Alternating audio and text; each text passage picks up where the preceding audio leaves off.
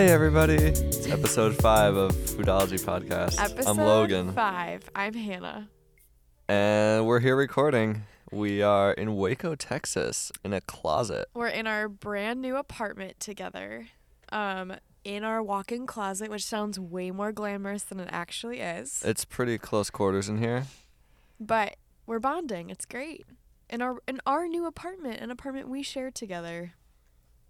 How novel is that? So novel. I mean, we won't share it long term for a few more months, but Right. you know. Right. Speaking of which, as you might have remembered, this is our last episode for season 1.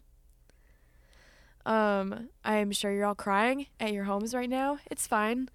Don't be sad, because there's a good chance there will be more. You've all responded so positively to these first 5 episodes and how much you love it. And so we've heard you and your enthusiasm. And so coming back in January, we'll hopefully kick it off again and do more episodes. That's the goal, so we'll see what happens. Keep that positive reinforcement coming. In the meantime, we hope that you enjoy this last discussion, which I am so excited about. She really is so excited. I am so excited.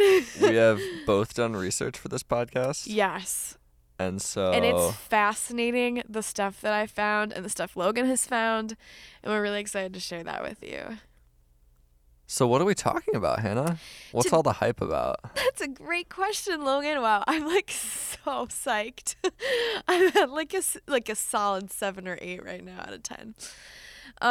Today we're talking about food privilege. Wow, it's a big topic. It's a huge topic. And you might be wondering, that's weird. What's food privilege? Never heard of that before. What is food privilege, Hannah? That's a great question, Logan. Let me check my notes. This is how excited we are about this podcast. We have notes. I have an entire Word document dedicated to this episode, which is the first time I've done this, in fact, out of all the episodes we've done. But this one required the most research. So, let me preface by saying that if you're like me, you've probably grown up in a middle upper class family who could pretty much always afford to eat whatever you wanted, whenever you wanted. You had the freedom to spend extravagant amounts of money on latest food trends and fads pretty much without a thought. But food, particularly health food, like being able to eat paleo or Whole30 or whatever it is that you do, is not accessible or affordable for many people in this country. In fact, some people might even say that healthy eating is correlated with privilege. So most of us are familiar with the term privilege as it relates to race. Most of the time. When we talk about privilege, we're usually talking about racial privilege, being white versus being black or another person of color or an immigrant. We're usually referring to race when we talk about privilege. However, privilege can entail all kinds of things, whether you have privilege because you're wealthy, or because you're male, or because you're English speaking, or because you're American. All of those things come with privileges. So today in particular, we're talking about food privilege, and food privilege is typically connected to class privilege, which is being wealthy versus being not wealthy. When we're talking about food privilege, we're usually talking about class. But privilege can exist in any situation where the ability you have to flourish is dependent on an advantage you didn't earn. So with race, classic example, my ability to get a job is higher than someone who's not white because I'm white, but I didn't earn being white. So food privilege is like that, but it's related to how much money that you have. And for most of us, it's statistically proven that you grow up to make about the same amount of money that your parents did. And if you come from a low-income family, or you come from an urban community that didn't have a lot of money, usually your parents didn't make a lot of money, and so you didn't have access to people who make large amounts of money. And because our society is so based on networking as a large form of getting jobs, a lot of the time you never meet people, if you're poor, who make a ton of money. And because of that, you can never network, and you can never get those high-paying jobs. That was a long rant to say that where you come from and who your parents were largely, almost hugely impacts who you become. And so for many of us, food is connected to how much money we have, which is impacted by who our parents were, what they did. And so a lot of what we can afford to eat and not eat is related to privilege. That was a lot of information. It was a lot all of at once. information. Is there anything I can better clarify? Well, that's a lot of great information. But what does that mean for me? Why should I care? Well, a lot of times when we're talking about food, we talk about food, whether we cognitively are aware of the fact that we're talking about food. It worms its way into our conversations, whether that's across the dinner table or with friends or in the dining comments if you're a college student, or in the grocery store as you're trying to figure out what to buy for that week. Whether you realize it or not, there might be ways that it's oozing into your conversation that you talk negatively about the way other people eat, or you talk negatively about the way that you eat. And in general, I would advocate for a greater amount of grace toward yourself, the ways you restrict your eating or don't restrict your eating. But in particular, I'm going to unpack this more once I get to the end of this topic and get into talking a little bit about thin privilege. But right now I would say when you see a family that has 8 kids and are driving some kind of jank minivan and they're going to McDonald's and you're saying, why are you feeding your kids that crap? It's probably because they can't afford a good grocery trip. And so I would just recommend withholding some judgment, because I've heard those comments from other people. I've probably made those comments. We're all susceptible to it. And so I would urge you, when you see those people making those choices, that there's more going on behind the decision than you probably realize. And to realize that the fact that you can afford to eat produce every week is a luxury most Americans, not to mention most people in the world, can't afford to do. Like my grandfather always said, don't judge a family by the van they drive or the places they eat. Your grandfather said that? No, I just made that up. Oh, I was going to say, that's really wise advice. Well, okay. Really wise advice coming from your imaginary grandfather. There we go. So even though it may not apply to you directly as far as how you live your life, you might still want to eat paleo. That's fine. We kind of do that. You can't help the fact that produce costs a lot in our country, maybe, because you want to eat it and it is good for you. But I think that it's more about taking into account the way other people eat and not using so much condemnation and judgment when we talk about the way other people make their food choices. So a lot of the language that you're using now seems to assume that our listeners are of the kind that can eat paleo if they want and are not of the kind that are being judged. That's true. So can you give us this point of view from the other side, from the side of not the people judging, but the people being judged? Do you have anything to say to them? Sure. Does that make sense? Yeah. I mean, I don't want to assume the demographic of our listeners. You're right. And that's a fair thing to say. I think I assumed that because I know most of the people who listen to our podcast are probably Facebook friends of mine or yours or follow us on Instagram. And from what I know about those people, most of them seem to be in the same class economically that you and I are in. Right. So I'm talking to the people that I maybe know personally that listen to this podcast. But outside of that, if people have stumbled across our podcast that I maybe don't know personally, or are listening to this and have less money than I actually think they do, in which case, my bad, I would say you have to feed your family. You have to feed yourself. I don't know what it's like to be you. You might really struggle with having a lot of self-respect about the way you feed your family, or you might already know the truth that you're doing the best you can with whatever you have. But either way, know that I respect your resilience to raise your family in a way that feeds them, even if it's not feeding them in the way that you wish that you could feed them. I'm sure there are a lot of things you wish that you could do, like get regular doctor's appointments and dental checkups, and be able to go to the emergency room without paying $3,000. Like, those are all luxuries. And so I'm sure those things are really stressful and hard to navigate if you don't have a lot of money. So I want to honor you and honor that that's your experience. And so, I don't know what that's like. And so I want to be respectful of that while also realizing I've never had to live that way. And I'm really grateful, but also I respect the people who are able to make it work however they can. And know that there are people who care. And There are people who are creating community gardens and are trying their hardest to make better resources for homeless people. And I don't know what it looks like in the community that you live in. Maybe they have great resources and maybe they don't. But know that there's hope, I think. I hope there's hope. And maybe that sounds like false hope, but you do the best you can with what you have. Yeah. That's true. So, something that I have wondered myself on grocery trips is why is, say, organic food so expensive or eating healthier so expensive? I don't know why. You want to care to explain, Logan?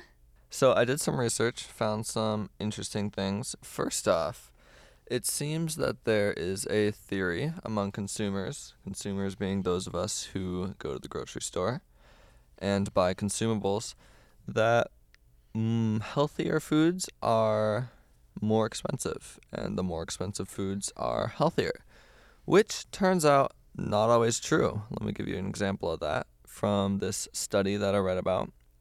So these researchers took a group of people and were like, choose the healthier option between A and B. And so let's say A was an $8 roasted chicken wrap and B was a $6 balsamic chicken wrap. Which one would you say is more healthy, Hannah? The roasted chicken wrap just sounds healthy. Well, turns out most consumers also chose that option. Turns out they were wrong. That the What? balsamic chicken wrap is more healthy, even though it's Shut cheaper. up. And so consumers would choose the $8 option thinking, oh, it's more expensive, must be healthier. Now, when they switched the prices, made the balsamic wrap $8, consumers chose that one because it cost more money. So, sure, a lot of times that might be true, but also I would encourage you, if you're trying to eat healthier and are in a financial place that you can do that, look at labels, do some research. You might be surprised that maybe you can find cheaper options that are just as healthy, if not healthier, than the things that you would prefer to buy. All that aside, though, why are organic foods more expensive? Turns out I found a list of reasons, and a couple of these are boring, and a couple of them I actually found pretty interesting. So first, using no chemicals equals more labor. Makes sense. Number 2, demand overwhelms supply. Turns out in America, it's a big thing to buy organic now. So True story. finding organic farms that can supply that demand is getting harder, which drives the price up. Classic economic principles right there. 3, higher cost of fertilizer for organic crops. Makes sense. Crop rotation. So for those of you who might not know a ton about farming, conventional farmers can regrow the same crops on the same fields over and over again and not have to worry too much about depleting the soil because they use artificial fertilizers, and they don't have to worry about pests getting ingraining themselves in the soil because they have pesticides. But organic farmers, since they can't use such chemicals, have to rotate their crops between fields, which is more work. So there's that. So I have a question. Yeah. Why don't you think more farmers just become organic farmers if there's such a high demand? You know what? I wonder that same thing. And there's a few more reasons. It seems that organic farming is more expensive, so that might be a turnoff for farmers. And conventional farming, non-organic, is still pretty economically stable. You can grow a lot of food if you can use chemicals. And so, hey, it's the way to go for a lot of people still. Another thing, post-harvest handling cost, it's just higher with organic stuff. Organic certification actually costs money to be organically certified. That little USDA label on your food Interesting. costs money. 7, higher losses due to bugs, etc., and the cost of covering those. So since you're not using pesticides, if a bunch of grasshoppers come and eat your corn, you can't kill them with pesticides because you're organic. So you lose those crops, and that costs money. 8, organic food grows more slowly with the lack of fertilizers, with more conventional farming methods. and 9 subsidies. And here I'm going to read a quote, actually.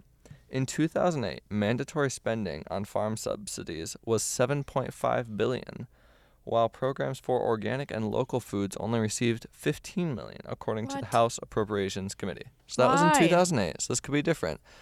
But it seems like the government is giving more subsidies to people that are not organic. That doesn't make any sense. So this just brought out a few interesting things to me, that if we need to push for making better food available to people in the U.S., and push for legislation that can make that easier for farmers to do. And that's a real issue. Maybe not as important as some other issues going on in the world, but it is a real issue and connected to a lot of other issues. And connected to food deserts, which I think Hannah's going to talk about in a few minutes after I say some more things. I want to just let you know there to not jump right in. Oh, yeah, thanks for the tip. One more thing to say. One hot tip here with a couple parts. If you do want to buy organic, you can save some money by buying some things non-organic that really aren't as harmful for you. This is just a list from the Environmental Working Group's Shopper's Guide to Pesticides. So these following 15 types of produce are lowest in pesticides, so go ahead and give those a buy, even if they don't have the USDA label on them. So here's the list. Onions, sweet corn, pineapples, avocado. Avocados are pretty great, pretty healthy option. Asparagus, sweet peas, mangoes, love mangoes, eggplant, cantaloupe, kiwi, cabbage, watermelon, sweet potatoes, grapefruit, and mushrooms. So if you've been shelling out that extra dime or so for getting the organic version of those, guess what? You might not have to. That kind of felt like a news segment. But now I'm going to hand it over to you, Hannah. What do you have for us next? We're being very informational today. But that's because there's so much on this topic to cover. And so we want to give you all the best information that we can possibly offer you. And one of the ways that we do that is by doing research. And so here is what we've learned. So I want to also add this in response to everything you've just heard about demand and supply and expenses, and you're probably maybe feeling helpless about I don't understand. What can I do to make this any different? I know that some of this is unavoidable if you're a consumer and not a producer. Organic foods like produce and meat are more expensive to purchase, and if you don't have the money, you're going to buy things that are cheaper, like grains, dairy, canned goods. However, these things are lower in nutrients, so low-income families often find themselves in the situation of eating unhealthy food in order to survive. Ramen is a cheaper purchase than avocados. That's true. And while, of course, you want to eat well, the point is not for you to buy less of those things to create a lower demand. It's just for you to be aware and for you to start having some conversations and thinking differently about this topic. And when you can, having it more at the forefront of your mind, even during elections, and understanding what your legislators have to say on these issues. It's becoming a greater and more prevalent issue as we wrestle more and more with the concept of food deserts, which I'm about to get into right now. But first, Logan, could you give us the definition of food deserts? I would love to. The definition of food deserts are parts of the country vapid of fresh fruit, vegetables, and other healthful whole foods, usually found in impoverished areas. This is largely due to a lack of grocery stores, farmers markets, and healthy food providers. So when we think of food deserts, or when they're typically talked about, I don't know if you've heard of them very often. I've heard of them a couple of times, enough to be familiar with the term. And they're almost always used in reference to big urban areas with little access to produce stores, which makes sense in theory. However, when I went on the government website, where they created a map of food deserts created by the Let's Move initiative by Michelle Obama. Bless her, she's the best. What I learned from that map was actually the largest food deserts are not in urban areas. On the government food desert map, some of the largest food deserts are in Southeast Oregon, northeast Minnesota, southwest Texas, and huge chunks of Arizona and New Mexico. But in fact, they're all over the country. There's not a single state that doesn't have a food desert somewhere in it. Food deserts are huge and everywhere right now. Which means that this is not just like a far off, oh no, if people start to starve issue. We see things like increase in obesity, increase in heart disease, and a lot of these things are largely created by the fact that people don't have access to clean meat and good produce. Which leads me into the next point. A disproportionate amount of overweight people tend to be poor. According to the American Diabetes Association, people in America who live in the most poverty-dense counties are the most prone to obesity. So even things like fat shaming are related to food privilege because in our food and exercise economy, it's expensive to be thin. That's true. Think of this for a minute. Do you ever see a Whole Foods in the bad part of town? No. Didn't think so. Food desert right there, ladies and gentlemen. We've done this thing, and this is the part I want to get to that's more discussion than just stats. We've thrown a lot of information at you. We're going to try and keep this podcast hopefully a little on the short side so that you can listen to it again if you want to sometime because there is a lot of content in here. But I do want to get to this bigger issue of seeing healthy eating as a moral issue. And that fact that we can't, it is not only factually inaccurate to do that because of things like food privilege, but it's also incredibly cruel when you know how closely tied wealth and food are together, and that people who are obese and poor often cannot afford to be thin. And so to place moral context on those people, to say they are lazy or undisciplined because they're fat is a completely unfair response, especially because knowing the context of food and how hard it is to get healthy food if you're already poor. It's a really good point. What do you think it would look like? And this is a huge question, so feel free to take a second to reflect. What do you think it would look like to take morality off of thinness?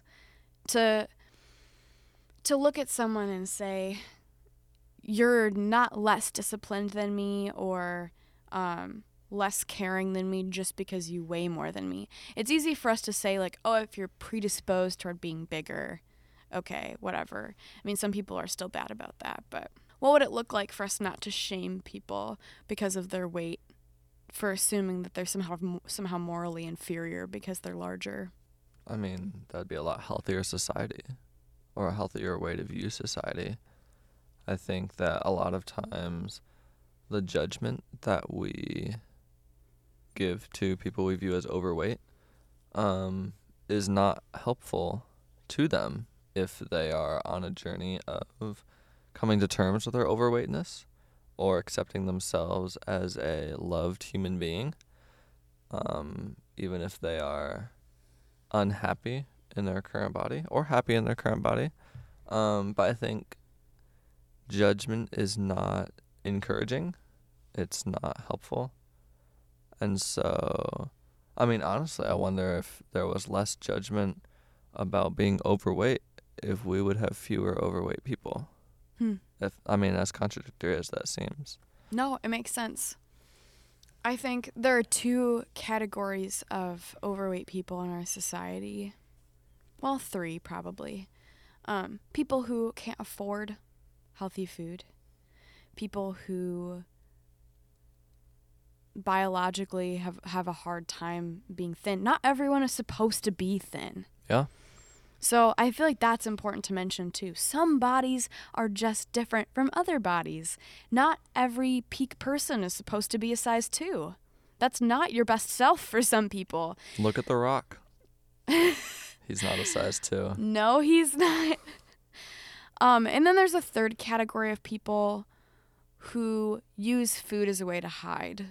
Yeah. And I think that's a really different. I think we need to separate that category of people as being equally legitimate and equally and very like shame oriented, like as in shame has really been internalized, and shame has been internalized in all of us in a lot of ways. But a lot of people who struggle with weight in that category are people who eat as a way of coping, and then feel shame, but then feel like I don't know how to change, but I hate myself, but I don't know how to change. And because there is such stigma around being large, you almost feel worse. When I put on weight when I was having a hard time when I was struggling with my eating disorder. And I remember I was never obese, but I remember when I was eating as a way to emotionally cope and then feeling awful, absolutely awful, and hating myself. It was because I was so afraid of being fat, and I want that to change. I want it to, the shame that came after the way what I would eat was not constructive. It was not motivating. It did not cause me to pull it out of myself. It did not help me to grow. It was completely useless to me. It only pushed me further and further. And it wasn't until I learned to accept myself as I currently was, not the size I wanted to be, not the weight I wanted to be, whatever, that I was able to genuinely want and care about myself to eat well. Those are people who are usually not motivated by financial issues. Those are usually people who have emotional issues that they bring to eating. Yeah. So that category in my mind is different. And then there are the people in the category 2, the people who has to do with their body shape and body type. That's impacted by genetics. It's impacted by, but those people might not be impacted by their socioeconomic class either. Like, your body's predisposed either way. But the people in group 1, the people who are impacted by money and finances the most, I think the point is that you can't group people. I don't think it's appropriate at all to look at a person who might be overweight and say, you must be overweight because you're poor. That's an awful thing to do. We are not recommending you do that. I think the point is maybe to not group people at all, not assume which category they fall in. And instead to simply say, it's okay the way that you look, unless I have a personal relationship with you and you've asked me to help you for some reason. But other than that, it's okay that you're not thin. I think that that's actually the most significant thing, is to be okay that not everyone is thin. Yeah. We are all different people. That's true. We are all different people. So, said a lot of great things in Yes. this episode so far. A lot of things have been said. Let's bring it full circle Okay. and give our listeners one sentence concerning food and privilege. If they are to take away anything from this episode that they can take to maybe change how they live, change how they view people, what do you want people to remember most about food and privilege? I know that's a super vague question, but like, we've said a lot. What's at the meat of it? Assuming makes an ass out of you and me. All right. Foodology, ladies and gentlemen.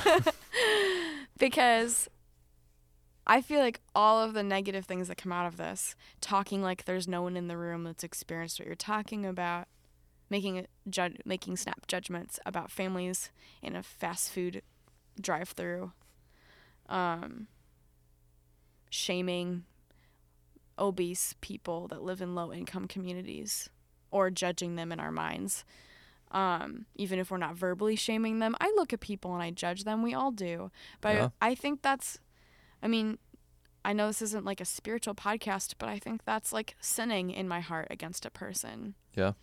And I want to cut back on that. And I think that hopefully this information provides some reasons, some motivation to make less assumptions. Yeah. Because I think most of these negative things start with an assumption we make about other people, and why they look the way they look, or why they're eating the way they're eating. And I think we just have to like nix those. Yeah. Like, just don't assume that you know why that person is doing that, because it could be one of a million reasons and you have no idea. Yeah. So maybe, I don't know. I hear a lot in some communities, in particular, like my home community, people saying that, like, poor parents raise their children terribly and irresponsibly and let them watch whatever they want, eat whatever they want, blah, blah, blah. I think we just have to nip that in the bud. That's completely inappropriate. Yeah. So hopefully this is like a step in that direction, as well as just really informative for you. I mean, Logan in particular shared some really helpful, interesting facts about ways to spend less on your organic produce, things that don't need to be organic, reasons why organic produce is so expensive. I think those things were really practical and really helpful, and I'm glad you included them. Thanks, Hannah. Let's stop making assumptions and start making some actions. Let's Catchy. just like if you live in a densely populated area, maybe you know a part of town that is most likely a food desert. Maybe you can find a way to get involved there. Start a community garden to help some people. Maybe, I don't know. I'm sure there's lots of things that can be done. Like any other huge injustice in our society, these things don't have easy answers. Yeah. There's not something that you can do that's like really easy, takes 10 minutes with little to no cost to yourself. That just doesn't exist when you're trying to enact justice in a society or a community. Those things are laboring hard work. But what you can do in this more than any other thing is donate your money. Yeah. There are a lot of things where you have other options. You can donate your time. You can donate something else. But in this, I would say nothing is more helpful than being willing to donate money. And Yeah. I know probably a lot of you who listen to this are college students because we just graduated and are I'm still kind of a college student, but Logan's not. And so we're coming out of a phase where we definitely had a mindset of being like as stingy as possible. And we're still kind of in that because like student loans and all that stuff. But you can afford to give $10 to a place that's working a lot to be able to work in a food desert and take care of a community. And I think that's a really, really great use of your $10. Yeah. There's lots of great organizations out there. And also, as Hannah mentioned earlier, like as American citizens, we have a vote. And so a lot of times the people that we are electing can make a change in this area as well. So maybe call up your elected officials and be like, hey, are you doing anything about food deserts? Or try to elect new people that know something about that. I personally am guilty of not being as politically involved as I could be, but that's something that's important and should be considered. So, Okay, so I just did a quick Google search to find some organizations that are battling food deserts in communities. And one I just found is called the Food Trust, which says that its approach includes improving food environments and teaching nutrition education in schools, working with corner store owners to increase healthy offerings and helping customers make healthier choices, managing farmers markets in communities that lack access to affordable produce, and encouraging grocery store development in underserved communities. That's a great place to start. If you can donate to foodtrust.org or simply do a Google search and see what's out there about combating food deserts in your communities. yeah. Whether you may be aware of it or not, but there probably is a food desert near your town or in your town. You might not even know about it, but they exist. There's a map of food deserts that I'll tweet out with this podcast, so look out for that. Great. All right, well, great episode. A lot of information.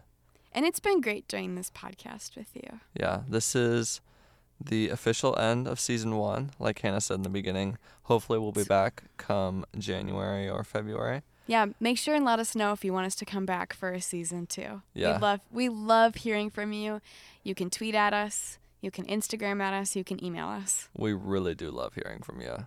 My Instagram and Twitter username is @LoganJEvans. Also, our email is foodologypodcast@outlook.com. And my username on Instagram and Twitter is Hannah Schaaf. As you've heard in all previous 4 episodes, you can find us on iTunes, Google Play, etc., etc. You know the drill. If they've listened to episode 5, they've probably found us somewhere. Yeah, you're right. I'm Logan, And I'm Hannah. and this is Foodology Podcast.